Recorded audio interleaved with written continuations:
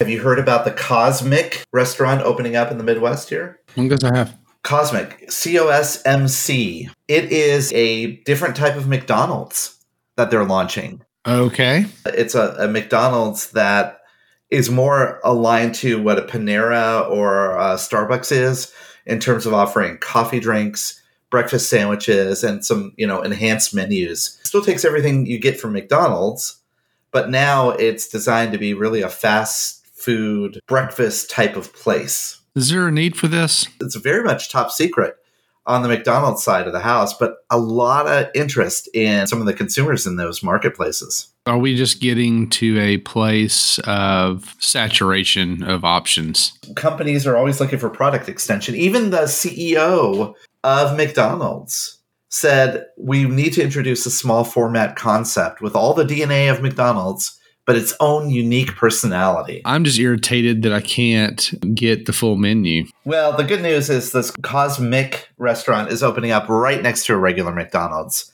Well, that's good because there's no overlap there.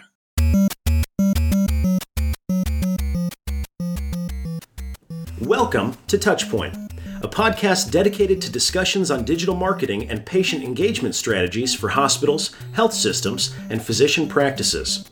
In this podcast, we'll dive deep into digital tools, solutions, and strategies that are impacting our industry today. We hope to share a lot of great information with you and have fun along the way. Thanks for joining us. Now, here are your hosts. Welcome to episode number 360 of Touchpoint. Reed Smith, that's Chris Boyer. I'm just sitting over here enjoying an Egg McMuffin. McFlurries, does that happen at this? I mean, is it like can you get breakfast related McFlurries? I would assume that they offer at this new store McFlurries with coffee in it. Of course, good chances the ice cream machine's broken. True. Well, thanks everybody for tuning in for another episode of Touchpoint. We certainly appreciate the support. A couple of quick plugs, couple of quick announcements before we get to today's episode. The TPS report, you can find that over at touchpoint.health, which is our website. If you sign up for that, you will get one email a week. Most weeks, I should say. Sometime holidays we'll skip, but one email a week, 5 articles, hopefully a little value add for you, the listener. Part of that email, you will see in there something about an end-of-year survey. A little button, you click it, you get to go take the survey. Super helpful for us, gives us a little bit of feedback, a little bit of insight. Also, get to vote on who wins what award and all that kind of fun stuff. So episodes we enjoy doing at the end of the year, but most importantly, would love feedback from you. So again, touchpoint.health is the website. We'll pause here, let you go do that.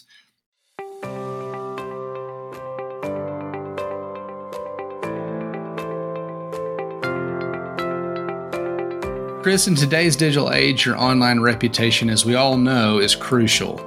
With customers relying on online reviews, your first impression is also compared directly with your competitors. Sure is. And Reed, consider this. 86% of patients today read online reviews, and 73% demand that healthcare provider has a minimum 4-star rating. Demand. They demand it. Yeah, they do. Well, to stand out, choose reputation to help amplify your brand and to build trust. Be the provider of choice in your area, understand patient sentiment, get actionable insights, and even foster patient loyalty. And look, here's the easy way you could do that. All you need to do is go visit reputation.com/touchpoint. That's reputation.com/touchpoint, where you can download their healthcare online reputation management guide and build a reputation that performs for you.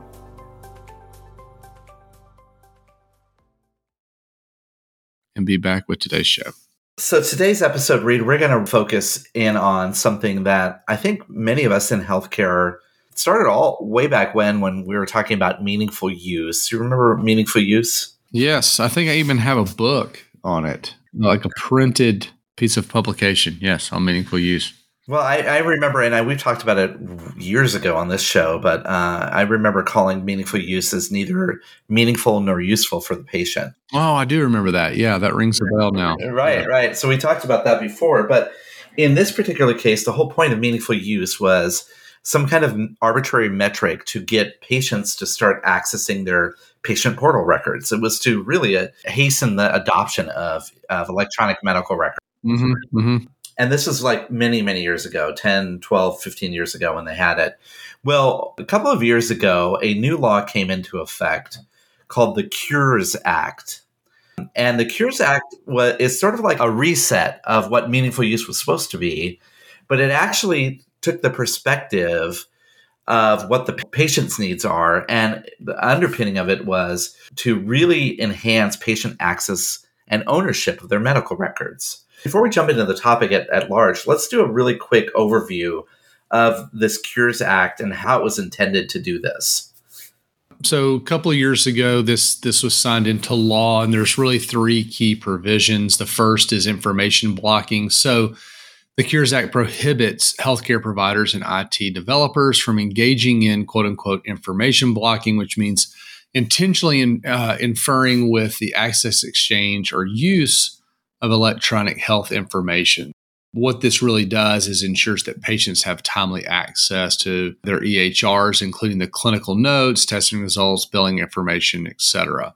Yeah, another thing is the Cures Act put a requirement on providers to provide patients with electronic copies of their electronic health record upon request without a charge. And I remember way back when they used to charge us for that, right? You couldn't get your health information without paying the hospital for doing that. 10 cents a copy. 10 cents a copy. Yeah. And then there was one other provision, right, Reed? Yeah, open notes. And this was really an encouragement that healthcare providers make those clinical notes available to patients in some sort of a secure electronic accessible format.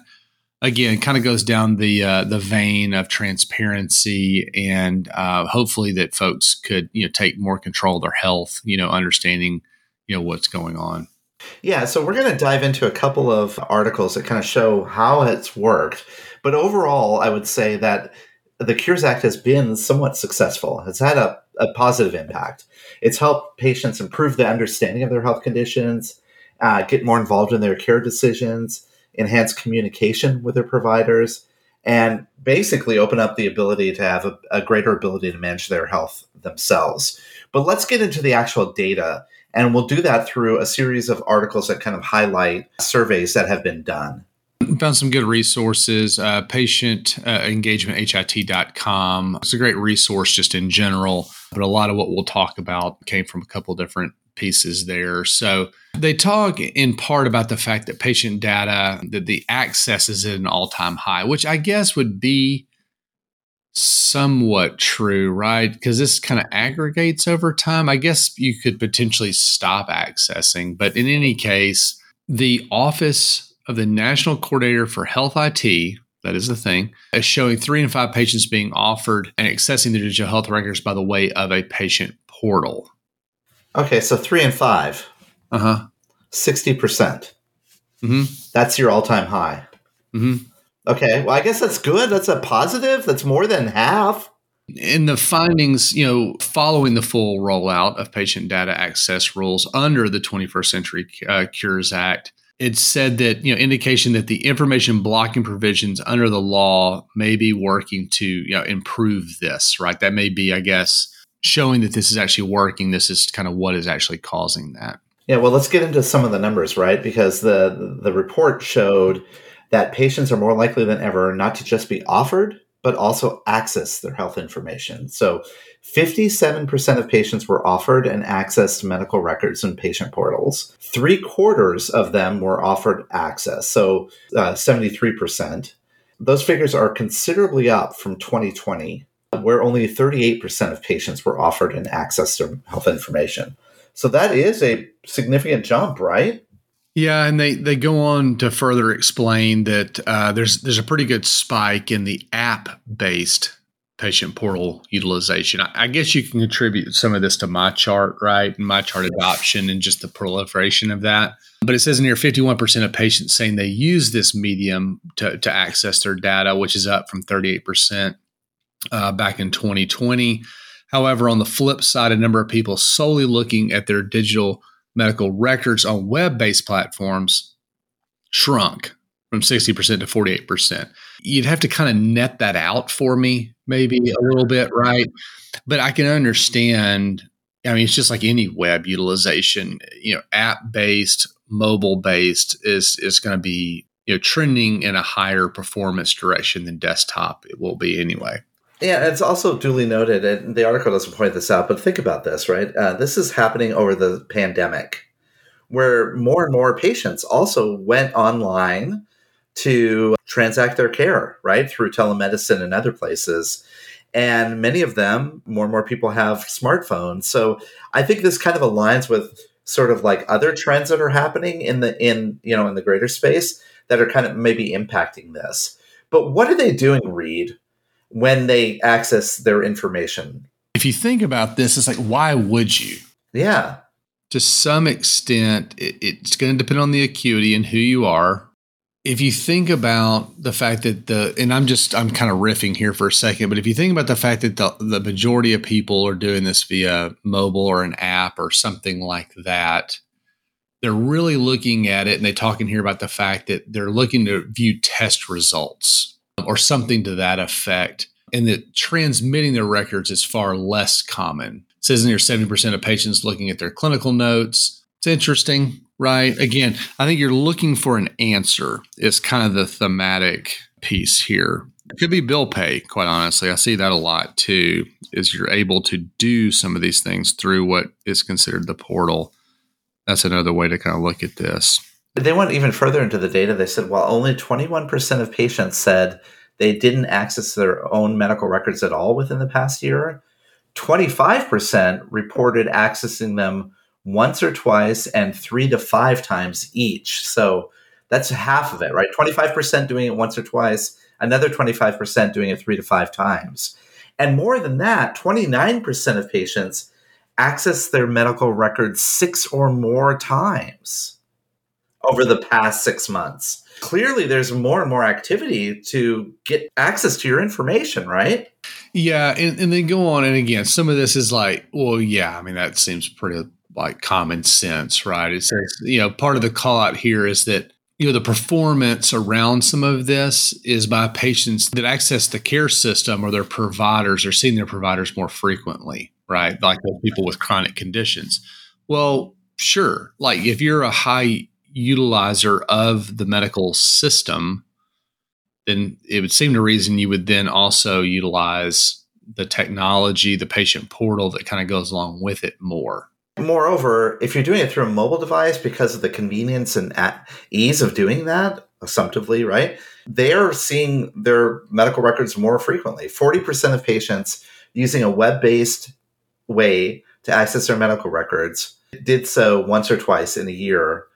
And far fewer app users said the same. 26% said that. Conversely, 42% of app users looked at their patient portals 6 or more times a year, compared to just 28% of web-based portal users.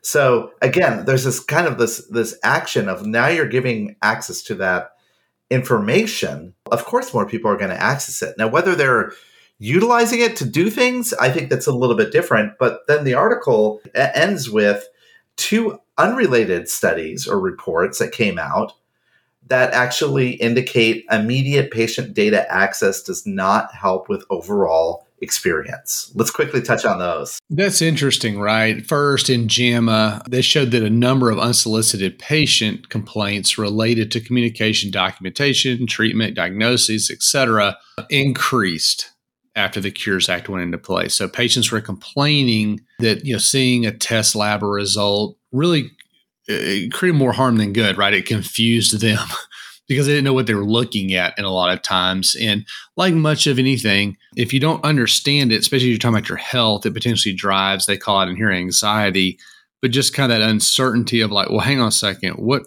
so I am okay? Or what is this saying? I'm seeing words in here I don't know, and it sounds to me like this is really bad. And it's like, well, no, you're fine. It's just this confusion. Yeah, and another report from about radiation oncology showed that getting immediate access to test results, it's okay, but it's better to have doctors discuss it with patients prior to them reading it because they get confused by it, right? Don't get me wrong. The report said that stress levels went down when they had access to their test results, but those stress levels lowered further when patients could collaborate with their doctors about their results. So access isn't the only thing that's going to solve this need for getting your patient records. It's really, what do you do with it, and how does that interact with the normal care pathway? Well, let's take a brief pause and let's come back, and we have another report to jump into in an article that's entitled, as a tease, Patient Data Access is Insufficient for 60% of Healthcare Consumers. So after the bump, we'll come back and we'll dive into that article. All right. So do people really want access?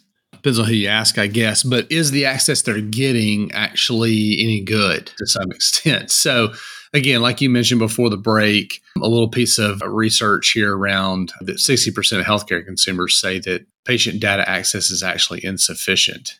Yeah, and this is based on a study that was conducted by Propeller Insights on behalf of Carta Healthcare. They surveyed more than 1,000 U.S. patients. Coming soon from Greystone, Bowstring, and Touchpoint Media, live from HCIC, a new podcast that brings you front row access to the latest innovative strategies that are shaping tomorrow's healthcare industry. In this 12-part series, as recorded live at the Healthcare Internet Conference, we'll hear from industry experts such as Paul Mattson of the Cleveland Clinic, Kathy Smith of Roper St. Francis Healthcare, David Feinberg from Mount Sinai Health System, Rose Glenn from Michigan Medicine, and many others. Subscribe now on Apple Podcasts, Spotify, Google Podcasts, or your favorite podcasting platform. This podcast series is brought to you by Greystone.net, Bowstring, and Touchpoint Media. And it showed overall that patients have a strong interest in their medical records and prioritize providers that offer greater patient data access. So again, this whole concept of access is important. Yeah, because again, they revealed in there that 60% of consumers say they don't have adequate access, right? And under HIPAA, patients have the inherent right to access their own health information, accessing records, etc. Obviously, that's a good thing, creates some level of connectivity and involvement in your own care. But if people are saying, like, I don't have good access or I can't get to what I need, that's where some of this starts to break down. Yeah, and break down in the overall patient experience and engagement. So again, this report said that health information provided by doctors and healthcare facilities is a priority for 74% of respondents. And of those respondents, 45% of them stated they would likely recommend a healthcare provider that offers this easy access to their patient data. So that's seemingly a good thing, right? Like providing access is going to make you referable to other people. I like this so far, but the data goes deeper, right, Reed? It does, and they underscored the need for more education. 15% of folks that they talked to were unaware if they had patient data access. Right. So, and just over 2/3 indicated that they're unsure where their health data is stored after they leave the provider's office. So some of this is just even, yes, we have portals and we talk about all of these things, but a lot of folks out there agree that this should be a thing and they should have access, but don't know if they do or where it is.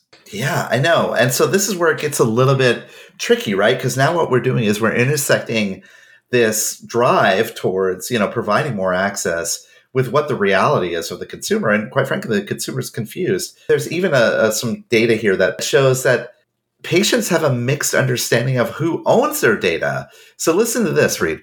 47% of patients believe they own their data. That's good. That's almost half. 24% said the healthcare facility owns the data. 16% said the doctor owns the data.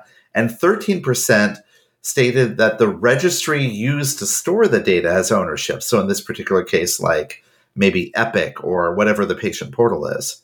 So they don't even know who owns the data.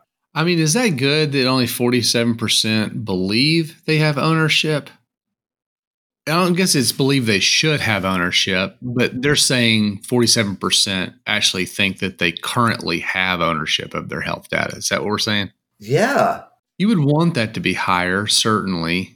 I would have thought that would have been higher. And I think the whole concept of data ownership is, in part, if you feel like you own your data, then you actually feel like you have more involvement in how your care is, right? I mean, if you're feeling like the doctor or the health system has it, you're kind of like letting them steer the ship, so to speak.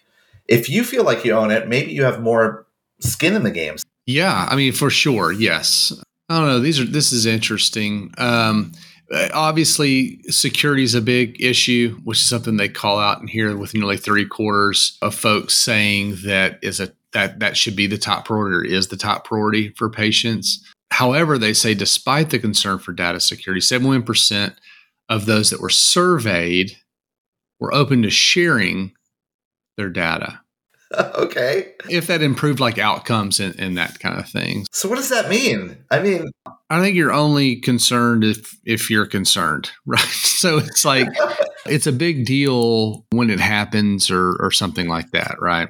I mean, I think everybody thinks that they or want to talk about privacy or security. obviously, I want my data protected. All my data, not just my health data. I want anything I do online protected and safe. I don't want people to access it. But you and I both know that's not how the world works. And particularly when I'm also really leaning heavily on letting Google passwords, kind of let me log into this application and this application.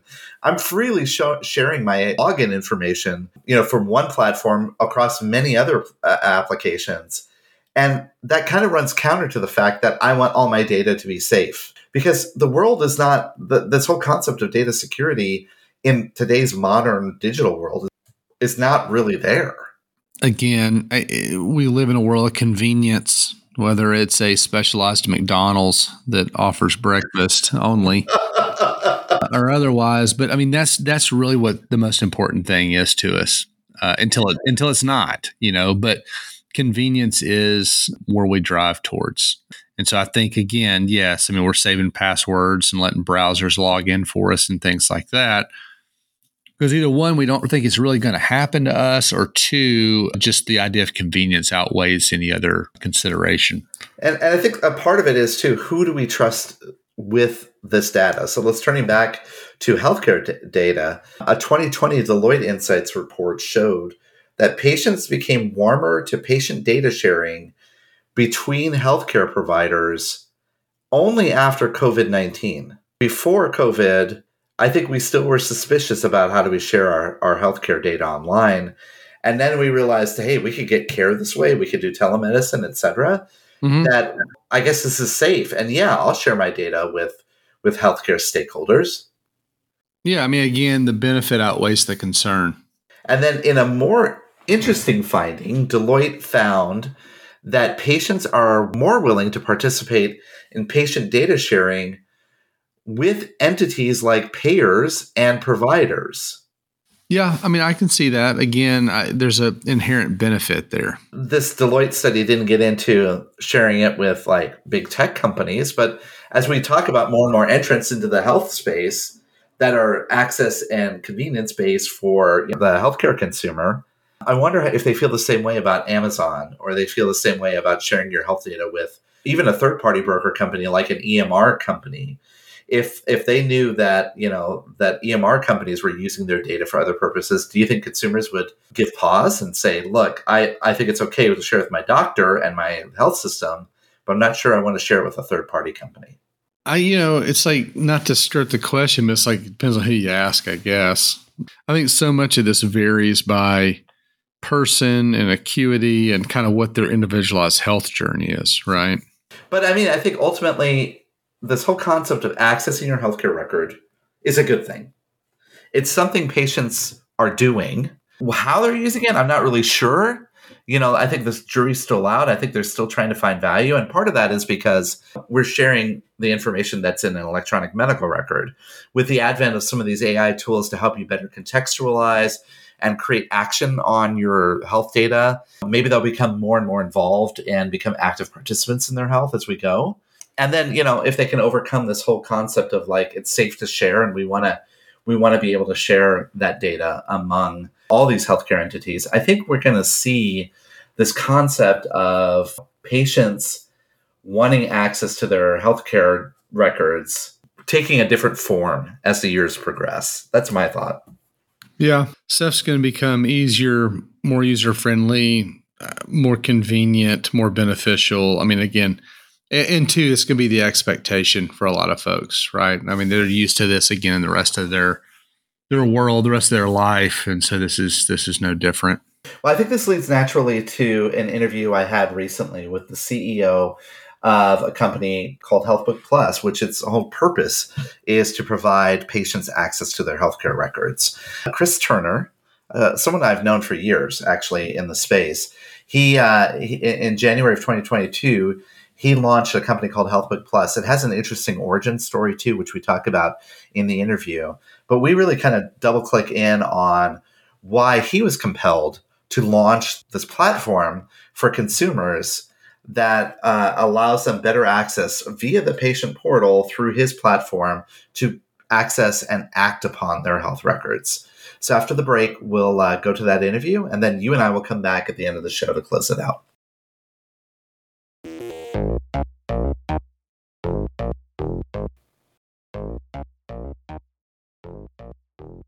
Welcome back to the Ask the Expert segment of the podcast. And today I am excited to talk to not only a fellow Chris, but someone I used to work with way back when, and that's my friend, Chris Turner. Welcome to the show. Hey, Chris Boyer. Thanks for having me on. You're welcome. We Chris's have to stick together, don't we?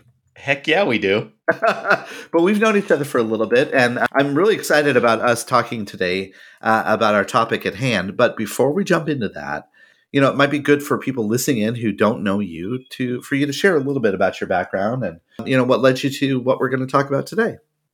Oh, I love it. So we'll start life as a adult, started out as a corporate pilot and very quickly realized that I need a little more brain stimulation than what happens in the cockpit of an airplane.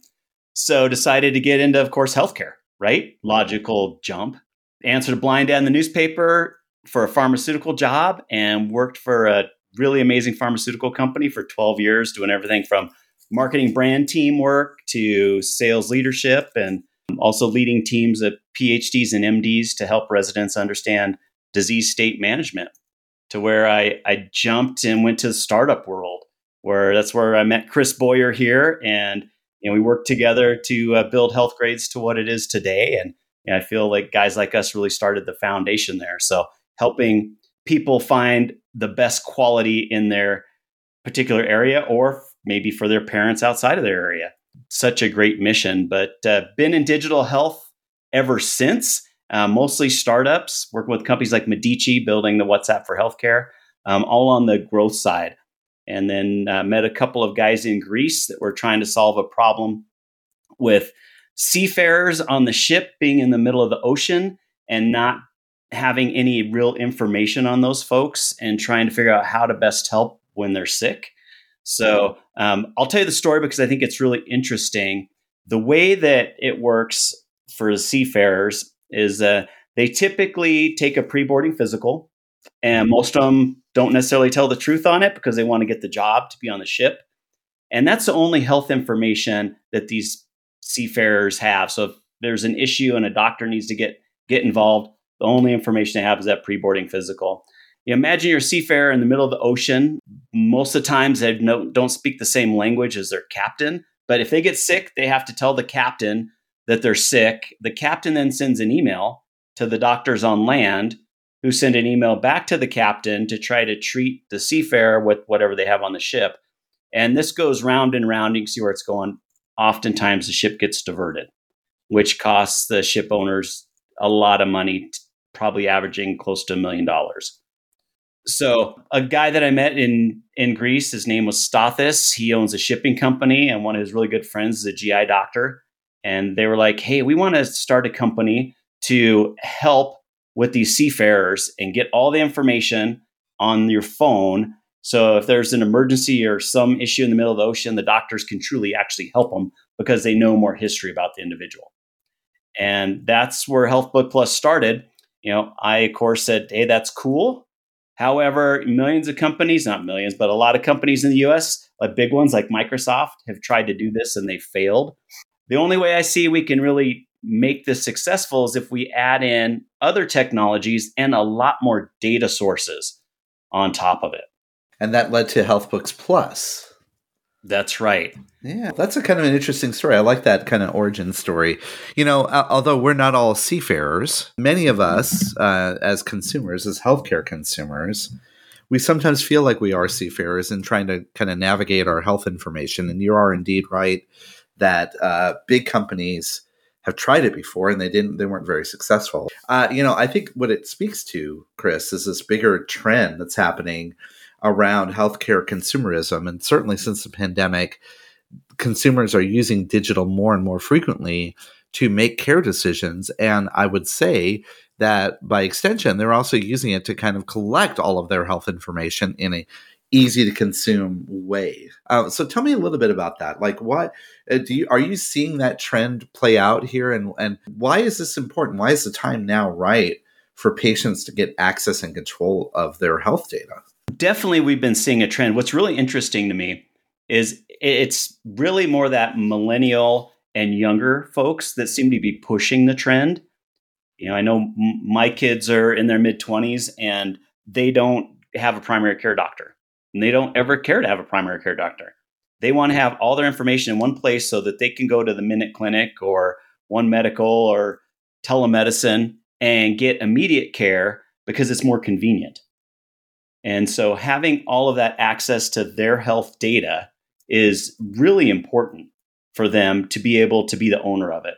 The other thing that's really cool is out of the 2020 Cures Act, specifically the open notes component, the government finally decided to say who really owns health data. The hospitals were always saying, hey, we own the patient's health data, so we're going to make it really tough for them to get it. The clinic said, no, we own it. The insurance company says, no, we own it.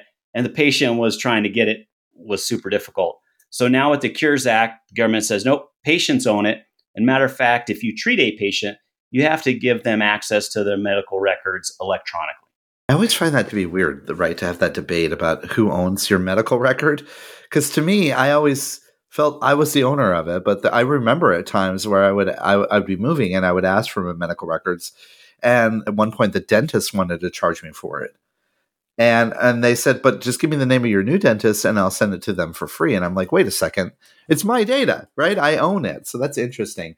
The Cures Act certainly was sort of the precipice to get us there. And it's caused a lot of things to happen around that. But I think that we're also seeing consumers like taking more and more of their own health and wellness into hand themselves with the adoption of like Fitbits and other wearable devices too, don't you think?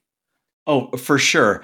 And so, what we've decided is we need to get as much data as possible on an individual to be our foundation, to really be this health facilitator that leverages AI to direct people to the next best health action. So what we've done is we connect to electronic health records, we connect to payer claims data, we purchase socioeconomic data, and then we also connect to wearables like Fitbit, to Apple Health, Garmin, and Google Health, as well as some glucose monitors. But we've got the ability to connect to over 500 different remote patient monitoring and fitness devices as well. And soon we'll be adding genetics. So having this data picture that's very rich with the individual in the center allows us to do all kinds of really great things with helping guide people, even if it's just the simple annoying tasks of, hey, when do I need my next checkup or preventative component? All of this data exists, but it exists in many different places, right? I have an Apple Watch, right? So I go into my Apple Health device. I have a glucometer because I'm a type 1 diabetic. I go to that, it keeps information in a different system. I go to my EMR, it goes to another system like that, like it's all over the place. And I think it would be incredibly useful and, to get it all into one place. But why haven't health systems done this? Because you would always think the health system through their EHRs, they could accomplish this. Why is it so hard for them to do it? My perspective in working with health systems a long time is they've got the we're at the center of everything approach into patient engagement versus putting the patient at the center. So, part of the challenges are they spend a lot of money on their electronic health records and their patient portal. And so they want their patients to use their patient portals, even though they might be very fragmented with the other patient portals that where patients receive care. In my mind, it would behoove health systems to really put the patient at the center and give them a platform to put all of their health information, regardless if the care took place in their health system. Because if they're the ones that are helping people get to their best health, I think people will be more loyal to them. I think you're right. I mean, but I wonder if we as healthcare consumers have that kind of long-standing relationship now with health systems. I think about it this way, Chris. I'll mention a personal story of mine, right? I go to one health system for my regular care, my diabetic care, etc. My son goes to a different pediatrician that's in a different network. They're on a different EMR entirely. They're a private, pediatric clinic, and they have a completely different other medical record. And I can't get the two of those systems to work together to share information. I mean, I would love to have all of it within one place. And then, heaven forbid I go get care outside of network at another place that maybe even has the same brand of EMR or EHR that mine does. You still have two different instances and two different data sets. This data interoperability issue is profoundly challenging for us. Oh, without a doubt. And even we connect about 85% of electronic health records in the US. So, even with that level of coverage, we still have a lot of gaps. So we allow people to manually input data as well, because you're right. Having all that information in a single spot not only helps you do a better job of caring for your family and being that chief medical officer for your family, but it also allows to reduce the fragmentation of care and helps clinicians make a better decision on the incident that's going on right then and now. It still sounds like a huge problem, like a really big problem. You would think that disruptors in the market like Google, Apple, Amazon, or even like big EHR companies, right? They must be trying to solve this problem. Or do you think that they could disrupt the industry that much? Or what's the holdup here? Why aren't they solving this? I think part of it is a trust component. A lot of people, their health data is very sensitive to them, and they want to make sure that the platform that they're using that has their health information is incredibly secure, that the data is not going to be shared with anyone, and that they don't ever have to worry about someone leveraging their health data for advertising. And I think those are some of the challenges, especially with the larger Googles and Apples of the world that people face. And then with the electronic health records, they're just in a different business. They're not in the business of helping people have the most efficient care. And what they do a really great job of it in helping health systems record, track, and bill better. They have a different motive to solve a problem. That's right. Where we truly want to empower people. And we know most people aren't working in healthcare, and even the ones that are could still use a little bit extra guidance from technology. So that's why we've added a couple of different AI engines that sit on top of all of the data, so that we can help people when they're having an immediate issue and guide them to the best level of care and give a list of possible conditions, as well as if there's something that might happen in the future, we want to alert people. If they want to know more, we'll give them more information, then direct them to the best care in their area. I would imagine that with tools like AI and machine learning and large learning models, all of those tools, we talked a lot about them here on this podcast. They're probably helping in a significant way to also normalizing this data in a way that's actually can be understandable. Because I remember way back when, right, when when Google had their health product, right? And they said, go ahead and enter in all your data from all your different places, right? And first of all, they put the burden on me to do it, which was hard. Right. Secondly, when I got it all in there, it was just a bunch of data, right? There was no insights, there's no meaning. Tell me how AI can be leveraged now to help, give people insights around their data, because I think that's a really great application of this new technology. Well, it is. And the biggest component is the personalization. I remember, and maybe you remember, Humana, they wanted to thank all of their members. So they sent candy bars to everyone, including the diabetic. population.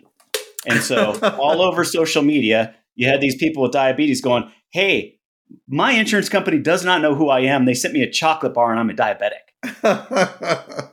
Right? So the first thing is really building that inference engine so that we can understand an individual and get them the right information at the right time, by knowing them better than any other platform. And these new types of AI tools, large language models, et cetera, really help us do that.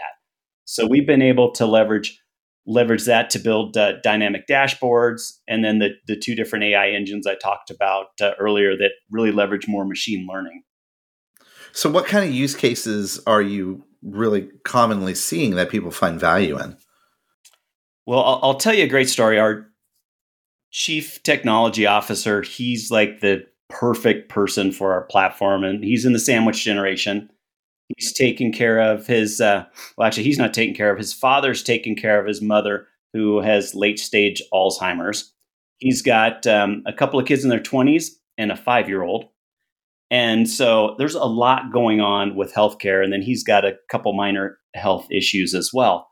But, he always explains that if anything happened to his dad, who takes care of his mother, he and his sister would have no idea what to do. By leveraging HealthBook Plus and what we call our Care Club Plus, which allows us to connect the family members, just like you were talking about your son, all that data lives in a single platform. So our CTO can share the information with his sister, if, of course, they get consent from the parents. And so that way, then, if something happened to their dad, quick, easy, they can hop on HealthBook Plus and continue following whatever regimen was going on for mom. Another great example of that is just the individual that is fairly healthy, but doesn't know when their next preventative task should happen. We alert folks to that based upon their data set, as well as what's they've been treated for in the past or the preventative screenings that they've had in the past. Mm-hmm. Or you're turning 50, it's time for a colonoscopy or whatever. Like you could have that kind of programming built into it. So it's interesting. You're basing it on basically how their care treatment was before, but also looking at key milestones that might be important for them. It's fall, consider a flu shot kind of thing. Is that right? Well, exactly. And then also leveraging all that wearable device information. We have a great understanding of people having struggles with sleep or heart rate, level of exercise, all those different components, and then leverage the AI to help people get to that next best health action. And the thing, we're really super focused on is engagement. The next best health action for one person might be just connect your wearable device. For another person, it's go to the clinic and have X test. This isn't a direct-to-consumer product, is it? I mean, you work with health systems and others, right? Is that right? We do. So we work with employers, employee benefits brokers, as well as health systems, and we're having some great conversation with payers as well. And that makes sense, right? I mean, to think about it, right? The employers and the payers, they're the ones that kind of look at their covered lives as like being part of this group, and they're trying to manage their care the right way. And then so we are going to make it available next year, direct to consumer. We're not going to do a marketing push or work at getting people on the platform direct to consumer, but we want to make it available for those people where an employer or a payer pays for their health book, but then they want to add family members, and then family members might want to add additional family members and keep the tree going. There are other applications that you're seeing here that could potentially benefit from solutions like yours, right? Oh, absolutely. And the other thing that early next year that we'll have up and rolling is our Health Hub Plus. And what that is an API gateway where we can connect to other digital health platforms that are more point solutions. So someone that might have a musculoskeletal issue can, instead of going to PT, maybe they start with a virtual PT first, or we identify someone might have an issue and they could benefit from a digital health app first. So we can increase access, reduce costs, and ultimately improve care. But the other component that this API Health Hub does is it allows us to connect to many different systems, even within a health system. So if they wanted to add, say, billing or scheduling to our platform, it's pretty easy lift to do that, so that we can really truly be that health facilitator and point people in the right direction, both in a digital and a brick and mortar way.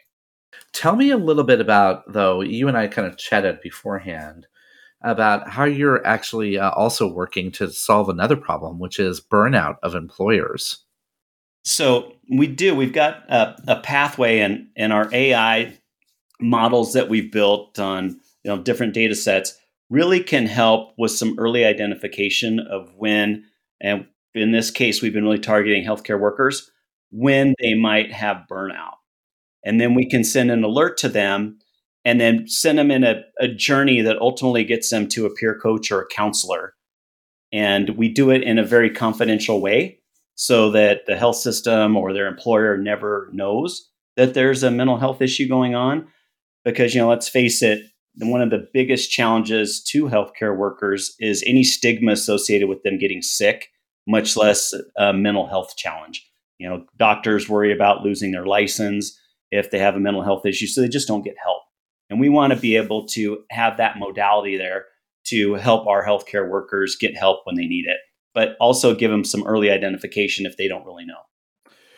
I'm thinking back to the genesis of this actual concept that you have, right, about the workers on a boat, and you're trying to reach them and provide some information.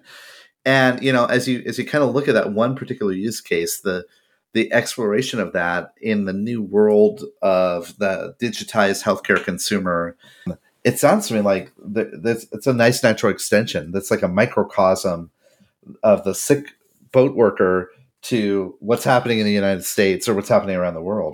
So, people listening in may want to know a little bit more about you and your company.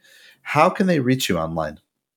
Best way is you can either go to our website, healthbookplus.com. It's easy to remember, or you can shoot me an email, just chris.turner@healthbookplus.com. Love talking to other folks about what we're doing. I'll also put a link to your LinkedIn profile so they can connect with you there too. Well, Chris, thanks for jumping on a little bit and sharing with us a little bit, about how you're looking at solving some of probably what I would call one of the biggest challenges of any healthcare consumer today, and putting their health data all together in a convenient, accessible way. Really appreciate you sharing your thoughts, your insights, and some of those case studies. Hey, as always, Chris Boyer, it's always fun chatting with you. Well, always, it's good to catch up after all these years. So great to hear how you're doing. And thanks again for your time. All right. Thank you.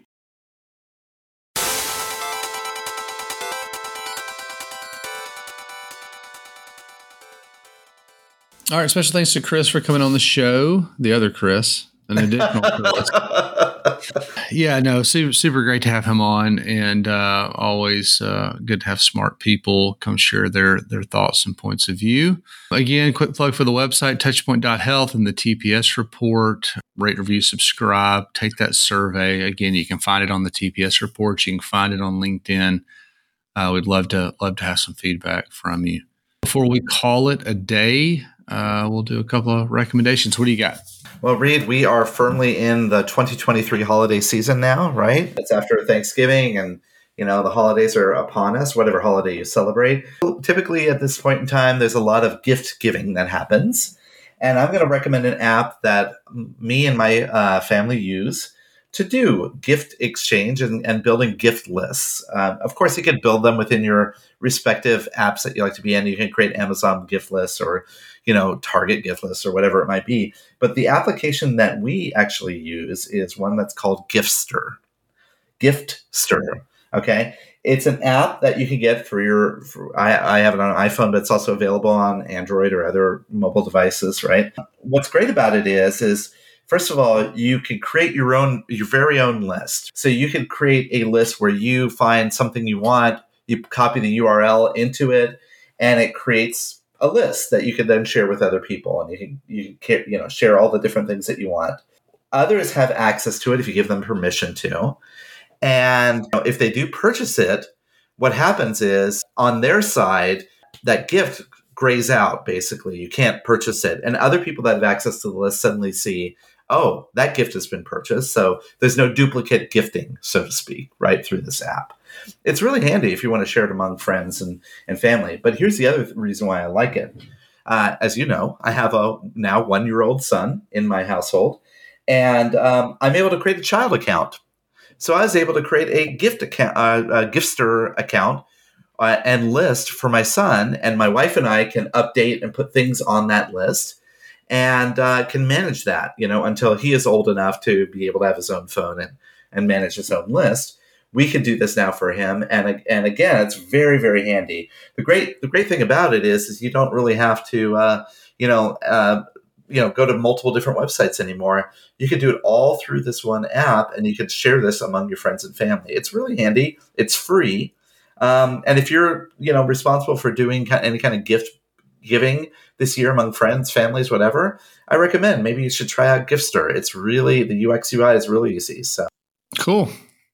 I like it. I was talking to my daughter about something very similar the other day. So it's like, people are always asking, what do you want for your birthday? What do you want for Christmas? This is sounds like a neat way to handle that. So it's great. Yeah. And if you're like me, my Christmas and birthdays are so close together that I just make one list. So that's right. Easier.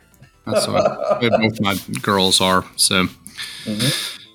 All right. Great recommendation. Mine is a little more general, or it's not something you can buy, I guess.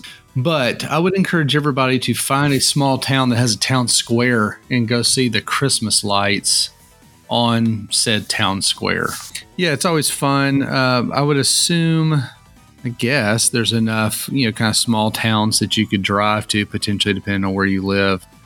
Maybe there's a main street, maybe there's not a square, but always fun to go see. There's usually a Christmas tree that's, been lit, and the courthouse and all that kind of stuff. So it's always just kind of a fun time of year to ride around and look at lights.